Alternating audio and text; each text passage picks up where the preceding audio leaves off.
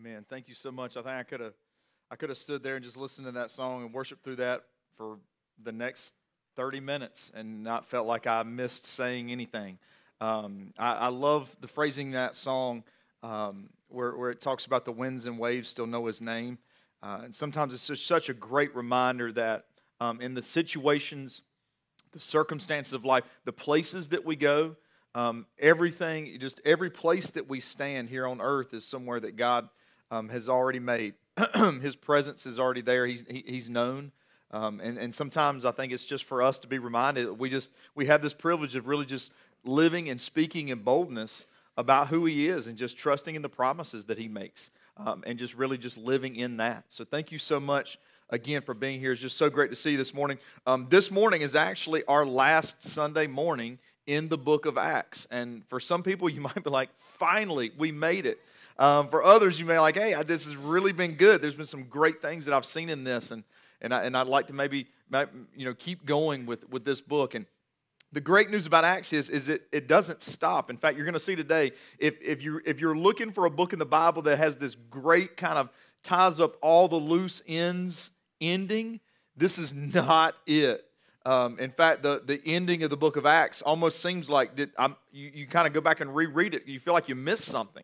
Like surely it didn't just end like that, but it's not an ending. Really, it's just this launching point of what we're still part of today. So we're going to get to there eventually in this book, but this has been a great journey through this particular book. And hopefully, as you've seen, as we've gone through this together, that there is just something just so amazing when it comes to how do we really view life from the perspective of I'm living with God's presence in me.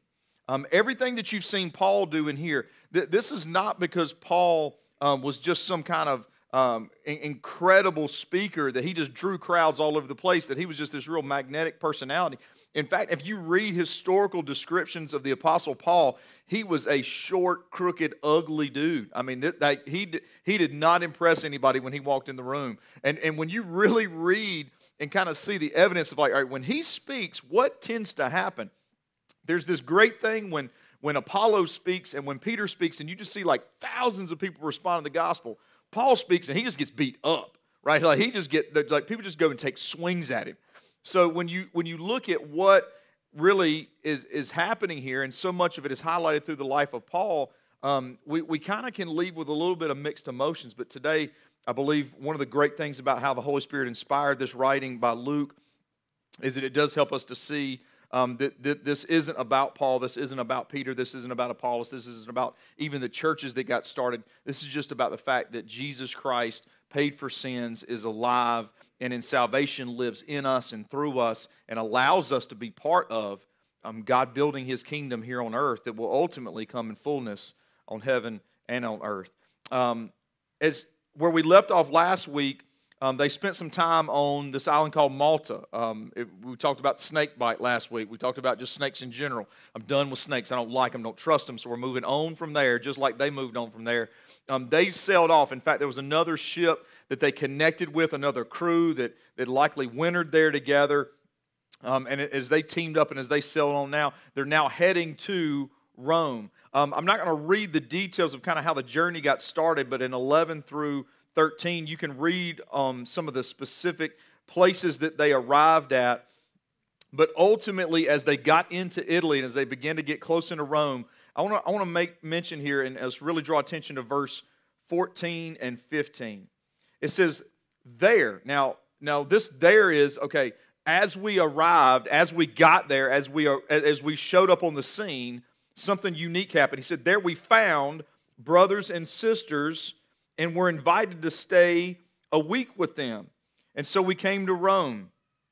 Now the brothers and sisters from there had heard the news about us and had come to meet us as far as the Forum at Appius and the 3 taverns. When Paul saw them, he thanked God and took courage. So as he got into this area, the news spread that Paul was coming in and other Christians showed up. He said when we found them, it was kind of like when he looked up and they started a conversation, it's like, holy cow, we found them. In other words, There's several different perspectives when we can think of we're finding something. Most of the time, if you're like me, when I say I found something, it's because I've lost it. I don't know where it is, and I'm looking frantically for it. There's other times when we say I found something, and it's not something at all we were looking for. It wasn't expected, but we discovered it. That's the kind of finding that Paul does here. See, if you kind of think this through with me, Paul is arriving in Rome because he's a Roman citizen. We talked about this, how he said, I want to defend my case before Caesar.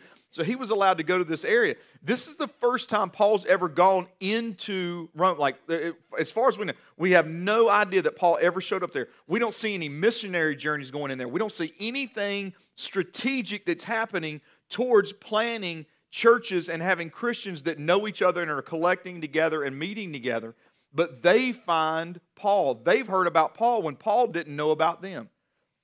And for us, we may go, okay, it seems kind of normal. It's unexpected. You see, the gospel has gotten into people's lives, not just Paul's life, but just people's lives. And it's spreading. The good news of Jesus Christ is reaching people, and it's multiplying. One person that gets saved tells someone else in their family. That family then disciples another family. And it's spreading in such a way that God shows Paul, right? Remember, he promised Paul that he was going to go there, and sometimes I think we get nervous. Like when we feel like God's told us to do something, we show up nervous like he's not there yet. Does that make sense? We get a little tense about a conversation, or we don't like what's getting ready to come, but then we show up and only to realize what? If God promised me that I needed to go here, if he instructed me, if he called me here, I should have already been trusting him that he was already working here as well. There's a gathering of Christians that are like, hey, you're Paul. And he's like, yeah, and who are you? You ever have somebody come up and know you and you don't know them? Doesn't that drive you crazy?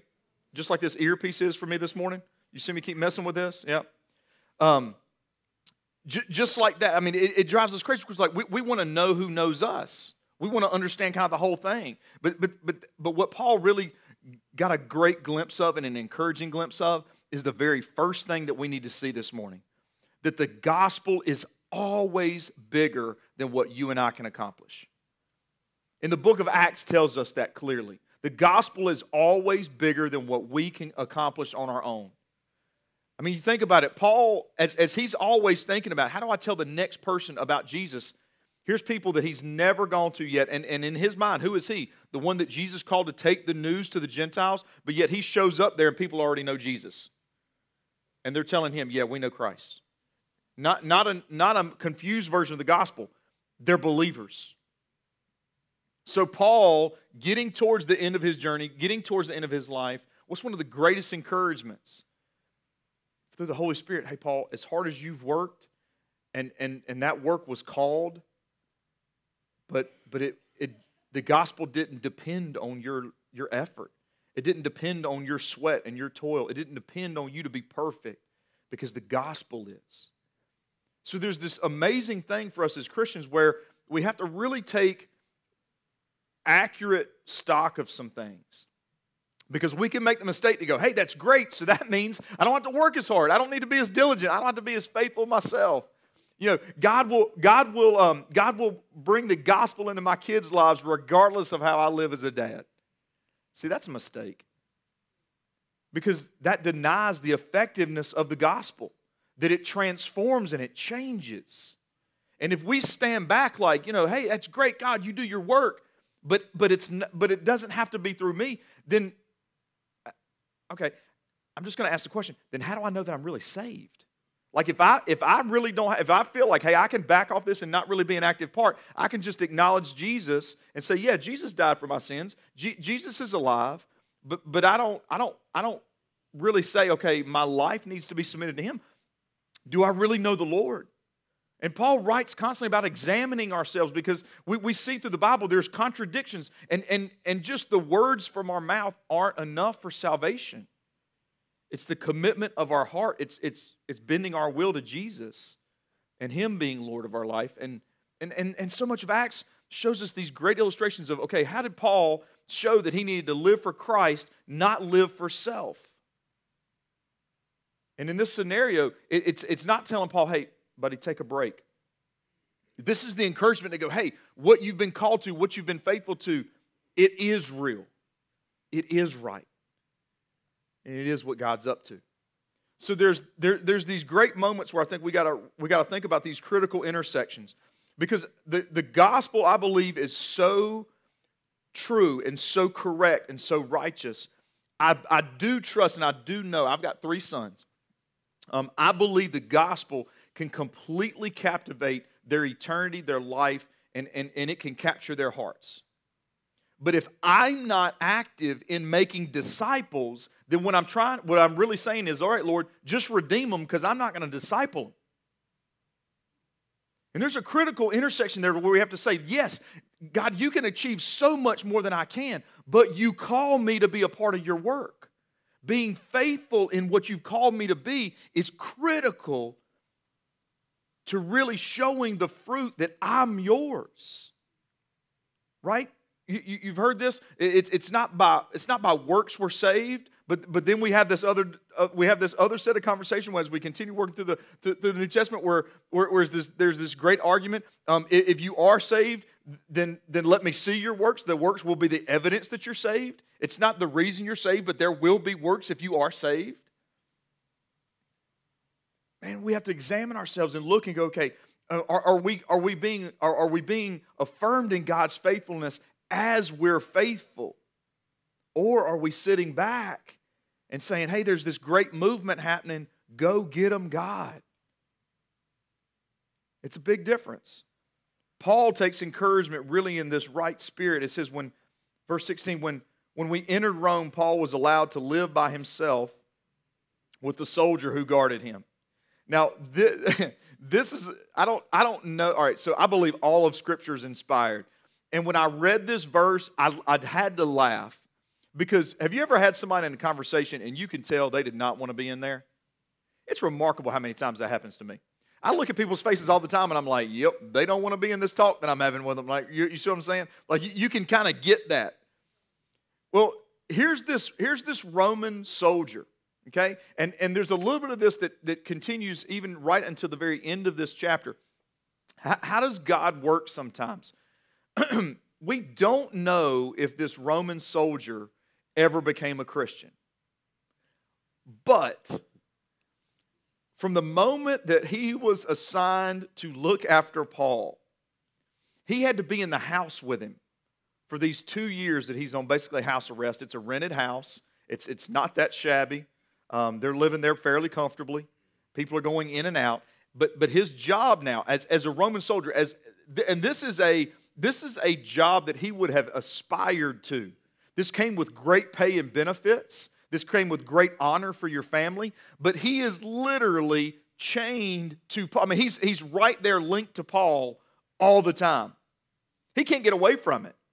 And there were no earbuds at this point in history. Okay? There was no put your headphones on and drown out what this guy's talking about. You can't hum all day long. He has no other option but to sit and listen to not just the teaching about Jesus, but the millions of questions that came in the house about Jesus. He got to see people go, man, that person sat and listened, but they just walked away. Why? Why did they walk away? When somebody came in and said, I don't think this can be true. Surely this is not the life that this Jesus would call me to live. He heard the question. He heard Paul present his own life story, and he witnessed this for over 2 years. And sometimes I just think it almost kind of seems like it's a little bit of a God sense of humor when there's somebody who isn't really actively seeking him, and then just boom, out of the blue, a Christian gets transferred onto their cubicle area, and they just get put right beside them. And God's like, all right, if you're not looking for me, just going to whisper in, I'm still looking for you. Right? And they get to be there and present during conversations. Sometimes I think we just look at where our classroom is on the hallway, or where our desk is in a classroom, or where we work, or the friends that we live around, the neighbors that we have, and we kind of think it's all this cosmic accident of circumstance. And if the gospel is always bigger than what we accomplish, then why don't we assume that the most aggravating person that's beside us was actually put there by God for the purpose of needing to listen and having to listen for a period of time? It's kind of crazy. Some of y'all are looking at each other like, that might just be what's going on. We might, yeah. Trust me, we all have these moments. Verse 17, it says, after 3 days, he called together the leaders of the Jews. Man, that's faithful, okay? So if you haven't caught the rhythm yet, just flip back through Acts. Google if you want to. If you don't want to really flip through the pages, just Google it. How many times did Paul get rejected by Jews? He was told, listen, follow this process. Take the gospel to the Jews first. That's the people of God. That's the people that God called out to belong to him. Take it to them first, and then take it ultimately to the Gentiles. And there were those from the Jewish faith that believed, hey, they had the God background, right? Like they had the religious history. There were some that heard and believed, but so many times these were the people that abused Paul the worst, and the people that seemed like they would never accept God opened their heart to a radical news that there is a God that loves them so much that he pursued them and came after them. And Paul, once again, already in chains, almost like, hey, God, I'm already in jail. Like, can I just skip the Jews this time? I mean, can I pass over the beating and the attitude again? Just so faithfully, Paul calls them together and speaks to them first, just like he had been instructed to so many times.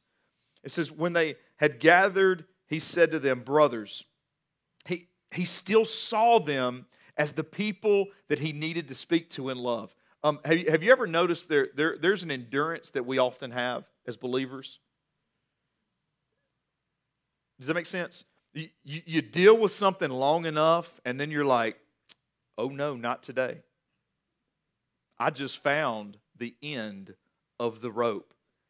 And I'm not hanging on. I let go. And I'm going to go off with both hands now, right? Have you ever gotten there?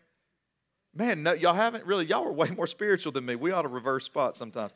So, as he said to them, brothers, what's one of the evidence? We talked about Paul's ways, right? Because it's not just our words that's supposed to really share the gospel and make disciples. It's the ways of our life, the things that people see in us over time. The fact that he can still look at them and find relationship and find commonality. And he hasn't started to push them off going, so many of you have pushed me back for so long, I'm just not going to deal with you. He still looks at them and goes, brothers, people that I can identify with, people that I have a commonality, people that I would consider family that need this same love, this same grace that I've received. Although I have done nothing against our people or customs or our ancestors, I was delivered as a prisoner from Jerusalem into the hands of the Romans. After they examined me, they wanted to release me, since there was no reason for the death penalty in my case. Because the Jews objected, I was compelled to appeal to Caesar, even though I had no charge to bring against my people. For this reason, I've asked to see you and to speak to you. In fact, it is for the hope of Israel that I'm wearing this chain. It's funny because they've been here now. They weathered. They shipwrecked. Remember, they ran the boat ashore. They were shipwrecked. They wintered for 3 months. Now they're finally making it to Italy. If Paul was so guilty, remember he was imprisoned by these Jews that wanted to accuse him. If he was so wrong about what he was doing, why wasn't there a collection of representatives waiting on him, foot tapping? All right, you're here now. Now it's time to settle this. But you know what it really was? They knew they didn't have a case. They so knew they didn't have a case, they didn't even send anybody to show up at the court date. We have no record that in 2 years anybody ever showed up from Jerusalem saying, this is the proof that Paul's wrong. Because ultimately, at the end of the day, what's the worst charge of the gospel? That no sin is too great for salvation? That nobody should be unloved? That we shouldn't be generous people? Right? I think Mike made a comment on at D-Life this week. It used a quote. I believe you said it was Billy Graham. I think that said, even if the gospel is not true, this is still the best life to live. Right? But we know that the gospel is true, which makes it both. And no one ever showed up. Verse 21, it says, then they said to him, we haven't received any letters about you from Judea. None of the brothers have come and responded or spoken anything evil against you. Now, catch verse 22. This is crazy because they said, we don't have any idea about what you're talking about. However, but we want to hear what your views are, since we know that people everywhere are speaking against this sect. In other words, this is their response. We don't have any clue of what happened in the drama that you're talking about. Whatever you were in jail for, remember the 2 years where he felt like he had nothing to show for it? We don't have any idea what anything that's about, but we really do want to hear kind of what your baseline philosophy is, because, man, you guys are being taught. I mean, people are talking junk about you guys everywhere. Like, the news has spread. Like, nobody really loves you guys. Now, sometimes I think we hear this statement, or we hear something similar in our culture. We kind of hear this message, or you ever heard somebody stand up and say, oh, just Christians are hated? And you hear that and you're like, oh, we're hated. And it's like this give up moment, okay? All right, and we're going to see in just a moment why Paul's message would be talked about. Because as Christians, we're supposed to live Jesus' life, and Jesus' communication life was truth in what? Grace. Not absence of grace, but not absence of truth. Not bless her heart kind of truth. Truth wrapped in grace. In other words, the grace that it's wrapped in is the love for the gospel, for the love for God and the love of others that we have as we communicate. But ultimately, at the end of the day, this statement is true. It's still true. Many times the truth still hurts. And hurts offend, and offenses cause people to walk away. Okay? So we'll track what he says in a second, because it's like, I feel like, yeah, if I wasn't a Christian, I wouldn't have hung around for that either, right? Like, if I wasn't called by God, I don't know that I would have hung around for that statement. But as they say this, I want you to consider something. Here's two phrases that Jesus gave to his disciples. Matthew chapter 24, he says that you will be hated by all nations because of my name. He tells them, he said, listen, there will not be a people group on this earth that in their rejection of God's love won't despise your message. Because what does the gospel say? It's the good news about Jesus, right? But it's the good news in light of what? This thing called sin. Anybody in here want to just confess all your sin right now? Anybody? Online, you can just email us. You're not even here. We can just read it out loud, right? When you go, no, I want to do that. We don't even like to have just one thing said, hey, you didn't do this. We want to jump to our defense at any call on that, right? We don't want to be told that we're wrong. There is no good news of the gospel without the bad news of sin and condemnation. It's the good news in response to what our sin is. So we can't leave it out of the conversation. And if someone's sin is ever pointed out, there's going to be resistance. In fact, I would argue if their heart isn't humble and isn't searching for an answer to their sin, it could go definitely into what this word Jesus used, which is hatred. He also says this in Luke chapter 6, woe to you when all men speak well of you. Well, there's a flip side of it. Man, if everybody says you're the greatest person, if all that's ever said is compliments, then maybe that reveals we haven't shared enough of the gospel. That's a little different perspective. Because we want compliments, right? We want to be well thought of.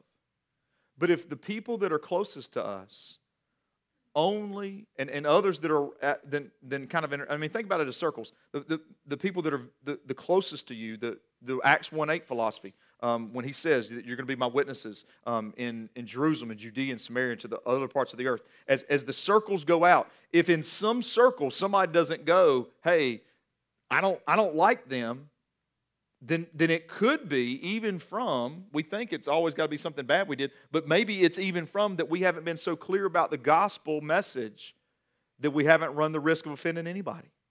Now, when I say run the risk of offending anybody, please don't go home and say, all right, this is my day for social media. I'm going to put it out there. No.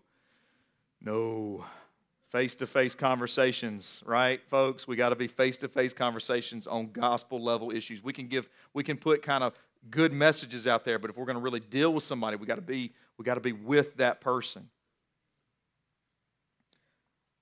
So if Jesus affirms that people could look unfavorably on us, is that what it means? Well, I mean, if anything, that should have given Paul confidence. Well, maybe it means that if people everywhere are speaking against this Christian movement, maybe that means that it's failing.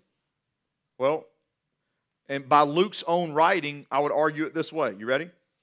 Acts 2 says the Lord was adding to their number day by day those that were being saved.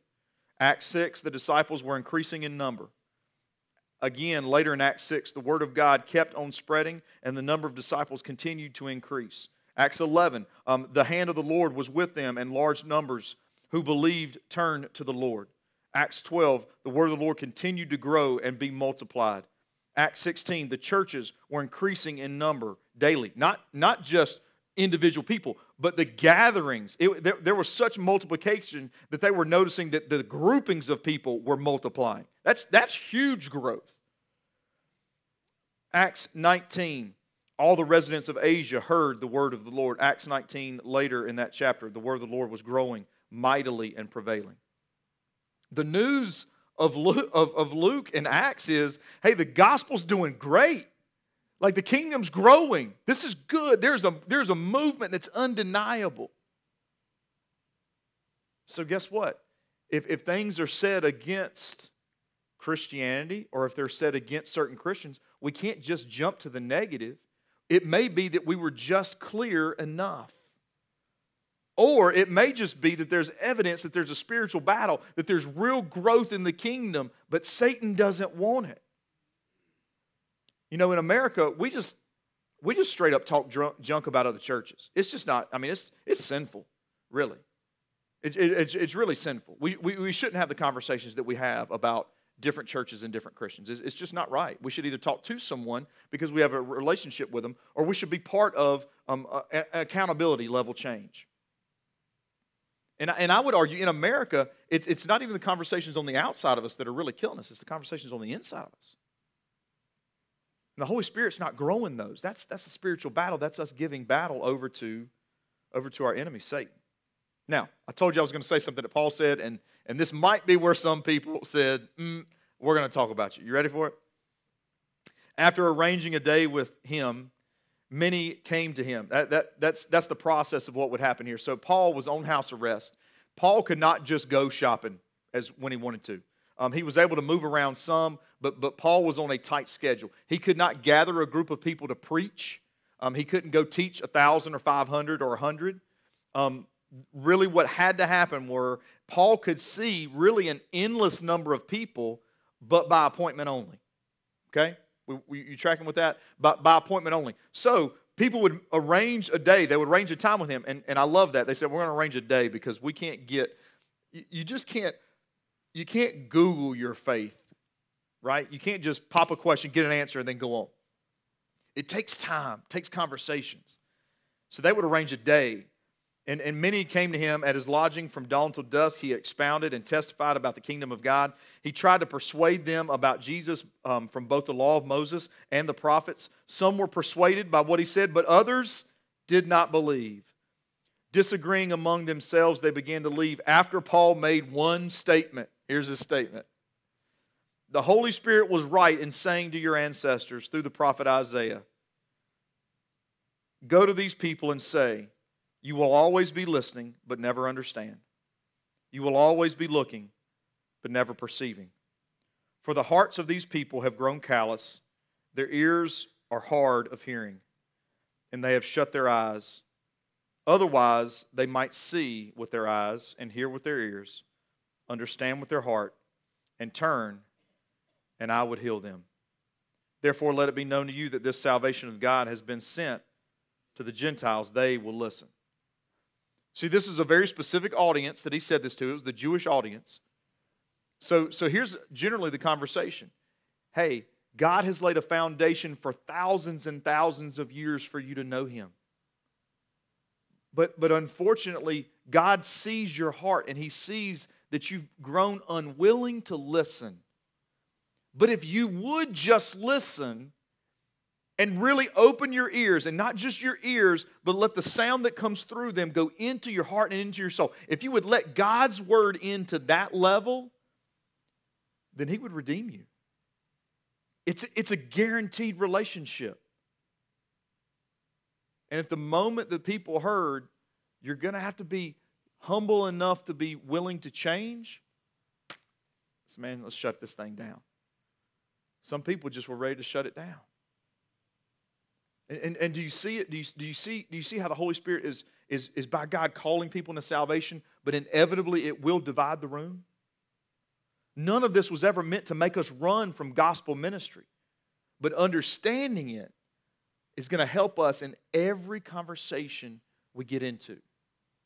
I mean, think about it this way. If you're just at work this week, and as you are trying to figure out how in my ways and with my words to share Christ, and as you do that, you start to see people's faces kind of change, and some people you can tell they're starting to shut you down and start to tune you out, but some people are kind of leaning into the conversation. All of a sudden, what you're seeing is not just casual listeners and intentional listeners. You're seeing the Holy Spirit at work, drawing, convicting, and allowing people to hear. And it's an invitation to just follow where He's showing you to go.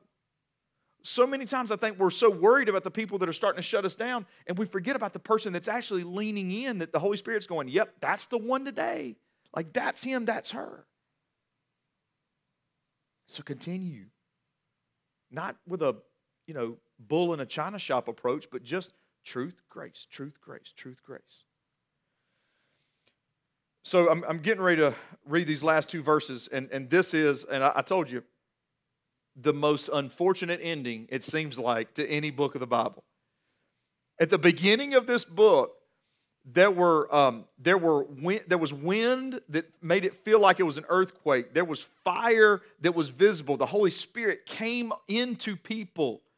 Language were being spoken. People were hearing the gospel in their own language from people that were not educated enough to know their language. It's been miraculous growth and hard work growth. And all of this is happening. Here's the conclusion. Last two verses. Paul stayed 2 whole years in his own rented house, and he welcomed all who visited him, proclaiming the kingdom of God, teaching about the Lord Jesus Christ, and all boldness without hindrance. That's it? Like, that's the big culmination? Like, I get it, without hindrance. In other words, the Holy Spirit continued to allow him to minister. And that's phenomenal, because it shows that it's God's work, and He'll move obstacles that are in front of us. But that's it. There's 4 to 5 years after he was released from this that we know some things. There's really trusted historical references that Paul went at least to Spain. There's some people that through certain things believe that he may have made it as far as France or England.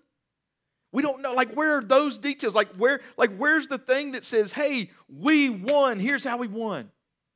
You know why this is not a punctuation mark? It's a comma. Because this has continued to go into this.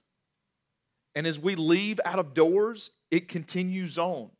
There is no end to this until we see Jesus face to face. This is what we're up to. This is what we're supposed to be doing. Now, there's a lot of other stuff that happened. There's a lot of conversations. There's a lot of letters that Paul wrote during the time that he was in this rented house for a couple of years. And I'm going to read just a few verses out of Colossians just to kind of wrap up, hopefully, a good direction for us, really thinking about the bigness of the kingdom in the book of Acts. Carter, come on up here. This is my youngest son, Carter. Carter's getting ready to have a birthday in November, so if you're looking for presents, you're looking for kids to support, this is the one right here, right? Now, Carter is wearing a Liberty University hoodie. We were at Liberty University's homecoming yesterday, and they've had a ton of events going on. It's the big 50th anniversary. It's really, really, really good time. First play of the game, Liberty, Jesus is doing some stuff at Liberty. They got a top 5 nationally ranked quarterback going into the NFL. This is going to be fun to watch. somebody that just, man, my prayer is for this guy is, man, the Lord has captured this heart, and he gets in there, and he just blows it up in the NFL, and he just keeps talking about Jesus every time they stick a microphone in front. But his name's Malik Willis. First drive, he hits this guy on a pass to the end zone that we're freaking out over because it's like, holy cow, like that's the perfect pass. Like, how do you throw that? And he's out there playing not like the happy feet quarterback. Malik is out there like, this is easy. Take the ball, run that way. I'm like, let me go backwards 30. Let me run 70 this way. I mean, like, Malik looks like he's having fun out there, right? So we're at the game, and we're just, I think both of us are pretty much in awe of his talent as a quarterback. Now, we could leave the game, and I can say, hey, Carter, you like Malik? You like what he did? Yeah. Okay, here's a football, man. Go get to it. And what's my expectation of him? Is my expectation of him to go walk out onto that field and be that quality quarterback? Right? You know this is my son because he's already like, I'm going to throw a spiral right now so bad from stage. I got you, man. I'm feeling you. It's like, this is my time. You got two wide receivers, former high school wide receivers back there. I bet you one of them will break out into a route right now if you want him to. So here's what happens. If I hand him that, and his expectation is, okay, my dad must think that I need to go out and be Malik Willis. Like, I got to be this level quarterback. And in his mind, he's going, there's no way that I can do those things. Well, I guess I just don't do anything, right? I mean, because what's the alternative, right? Go out on the field and get killed by 6'8" linemen? You don't want to die that way, right? No. But here's the thing. Those assumptions, whose assumptions were they? Carter's. I just said, hey, here's the ball. Here, go play. Go have fun. If his assumptions are, I have to be that, then what kind of discouragement sneaks into his life? Because here's the thing. Carter's a sixth grader at Cornerstone Charter School. So that's his playground. That's where he has to go out and dominate and be Moss during that game on the playground and do all that stuff with the football. That's where he's got to go. And he can go out there and he can play because those are his peers and those are guys he knows and he can go out and have fun with them and he can have successes and failures and he can do his thing out there because why? That's where his season of life has him. That's his place. Thank you, son. After the next service, I might let you, it's not on camera, so I might let you throw it. Please don't make the mistake that when you read Acts, what you're supposed to take from all this is, I got to be Paul. I got to be Paul. Because Paul already had his season. Paul went into cultures that had never heard the gospel. Paul went into Jewish circles that knew God, that wanted no part of the Messiah, the real true Messiah. So what are we left with? What do we do when we're handed the ball like Carter was? And what do we do? I want to read this to you out of Colossians. Colossians chapter 1 is verses 24 through 29. It says, this is Paul's, man, I don't even know what to call this. It's not an introduction. It's not his testimony. I don't even know this is his whole ministry philosophy. I don't know if this is just him looking in the mirror and saying, hey, this is who I see God has called me to be. I don't know what to call it, but I think the four parts of it really ring true for us. He says, now I rejoice in my sufferings for you, and I am completing in my flesh what is lacking in Christ's afflictions for his body, that is the church. I have become its servant according to God's commission that was given to me for you. So how did Paul see his call? Number one, it's not about me. He said here, he said, I rejoice in my sufferings, the difficulty of life I can find joy in.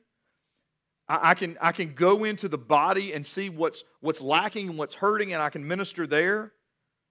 And I can serve, not because I want to be thought of as a good person, but because that's God's commission given to me for you. See, when God calls us, to do something, it's for Him, right? It's in honor of Him. It's to His glory, but it will ultimately direct us to someone, to a need that's there. So to maintain the perspective that we need to make on a daily basis, we have to start with, Lord, it is about You, and it will be for others, but it's not about me. I can't be number one and be faithful at the same time. It's an impossibility.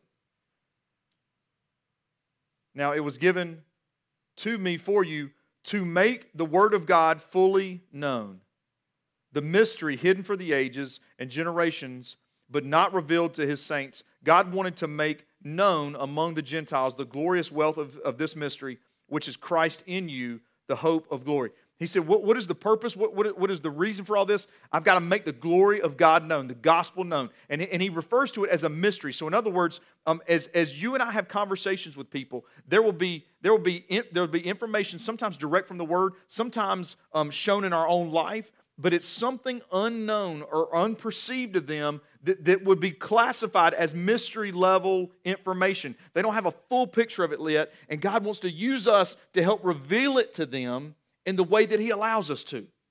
So we have a message to take into somebody's life. It's not casual relationships and conversations. It's intentional and it's specific. So we have this message. Verse 29, we proclaim Him, warning and teaching everyone with all wisdom, so that we may present everyone mature in Christ. There's not just a message, there's always going to be a people. And if you don't look around you and see and really are aware of who is it really that needs the ministry of my life, then maybe there's a call coming to you. Maybe there's just an awareness that needs to be awakened. Or maybe it's what's inside of us that grows so fast that those vines of pride and selfishness that need to get out so that we can see. There's always a people. For Malik at Liberty, it's a college football season. The example I use over here for Carter, it's sixth grade guys at a middle school. So don't worry so much about the size of the crowd or who you may be called to. Jesus has this great way of working out those proportionalities. And it being something that through His strength we can always handle. We can always be faithful in. When you feel like my crowd is too much, even if that crowd is one person or 100 people,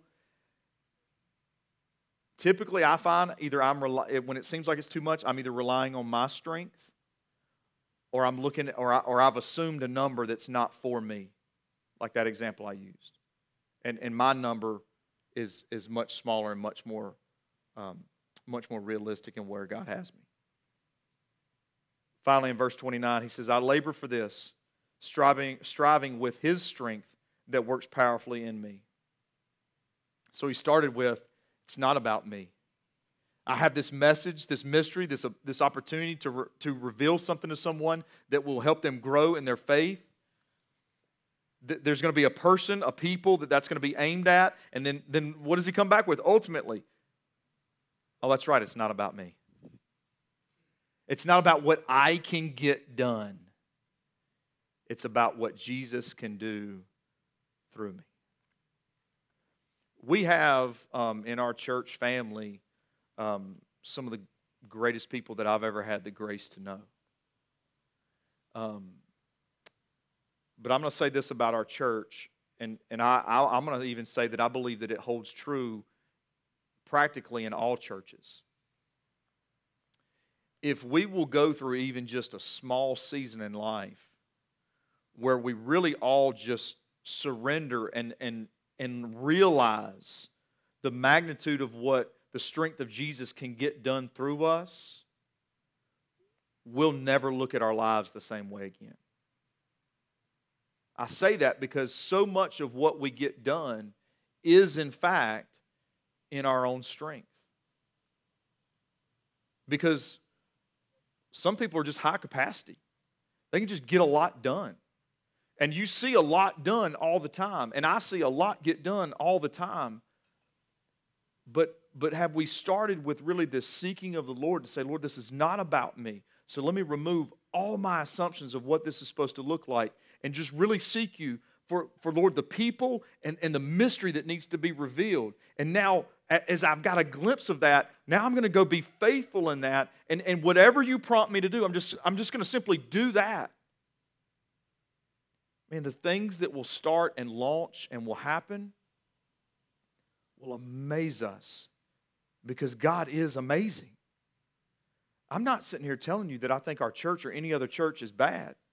I'm just saying that after 28 chapters of Acts, if we think we experience the fullness all the time, I just think we're mistaken. I just think Acts screams to us, there's more. There's more. And man, if we think we have to get it done, or we think it's all on us, or we have to be aware. We got to look. We got to see. We got to listen. We got to hear. And find these critical intersections where we do realize, yes, God, you're bigger than what I can get done. I have to trust you for all those things that are really bigger than me. But also, Lord, I gotta be the part you call me to be, because it may be through me. I used the example earlier. I don't want Carter redeemed, rescued later in life. I want him discipled now. And who am I to say as his dad that somebody else is responsible for that? We have to always look, and that's the kingdom, to look and just see, where has God called us? Would you mind just bowing your heads for just a second? Like I told you, man, I mean, this Acts chapter 28, it doesn't end with this just kind of nice, neat, put together, wrapped present with a bow on top. Like it ends with just this yes and now repeat. Yes and now continue. And what I really hope that you've seen in just this last section of this chapter are just these incredible things that are revealed to Paul, in Paul, and through Paul. That the gospel is bigger. So we know that the gospel is going to save people. It's a true message about Jesus. But we got to come back and ask the question, so Lord, who do I share that with? What are the ways of my life that are going to show that? When we get discouragement that flows into us, and we hear this message, somebody stands face to face and says, yeah, somebody said something about you. This is the news that's being repeated. We can't assume that that's a sign of defeat. It may itself be evidence that what is going on is the right thing, especially if it's gospel-centered, that it's going to divide saved and unsaved. It's going to call. But when someone is not called and their heart is hard, it stands possible to offend. And that offense may even cause someone to walk away. And this is real grown-up stuff in Acts 28. And ultimately, what do we got to do? If we get nothing else right this week, Lord, it's not about me. There's a message, Jesus, about you that I can communicate. Show me who. And Lord, again, remind me it's not about me. It's you that must do this. I need to rely and live in your strength because mine isn't enough. I'm tired. I'm worn out. I'm frustrated. But I'm not out. I'm not out. Lord, as we sit here this morning, God, the call of the gospel is true, that anyone that, Lord, senses your call on their life to salvation. Lord, I pray that this morning that they'll come forward. They'll seek someone after this service to find out how they can be saved. But Lord, for us, Lord, help us to hear and know that this message is true. No matter how we may feel, Lord, if we're saved and redeemed, the Holy Spirit is inside of us, we're not out. So God, help us, because it's for us in this season of life to continue the heart of what you started in the church at Acts. God, the church that you designed, that you built, that, Lord, will work everywhere on this planet in any group of people. Lord, but help it not just work here, Lord. Help it thrive and flourish and help us to experience you, God, in a way we've never done that before. But Lord, we're not going to experience you by God just continuing in just the things that we want to do all the time and not, Lord, really turning to you and seeking you and realizing that it may be me that's living in my strength or someone else. So God, just help us. Show us. Lead us. And God, through your grace, help us be so committed to follow. In the name of Jesus we pray. Amen. Would you stand back up to your feet? During this time of the service, if there's anything at all that you would like to pray over, please don't assume that what someone else may think. If it's a need on your heart, we're here this morning. I'll be up front, and some other people will be around to be able to pray with you if you'd like. Just be faithful in what God calls you to do.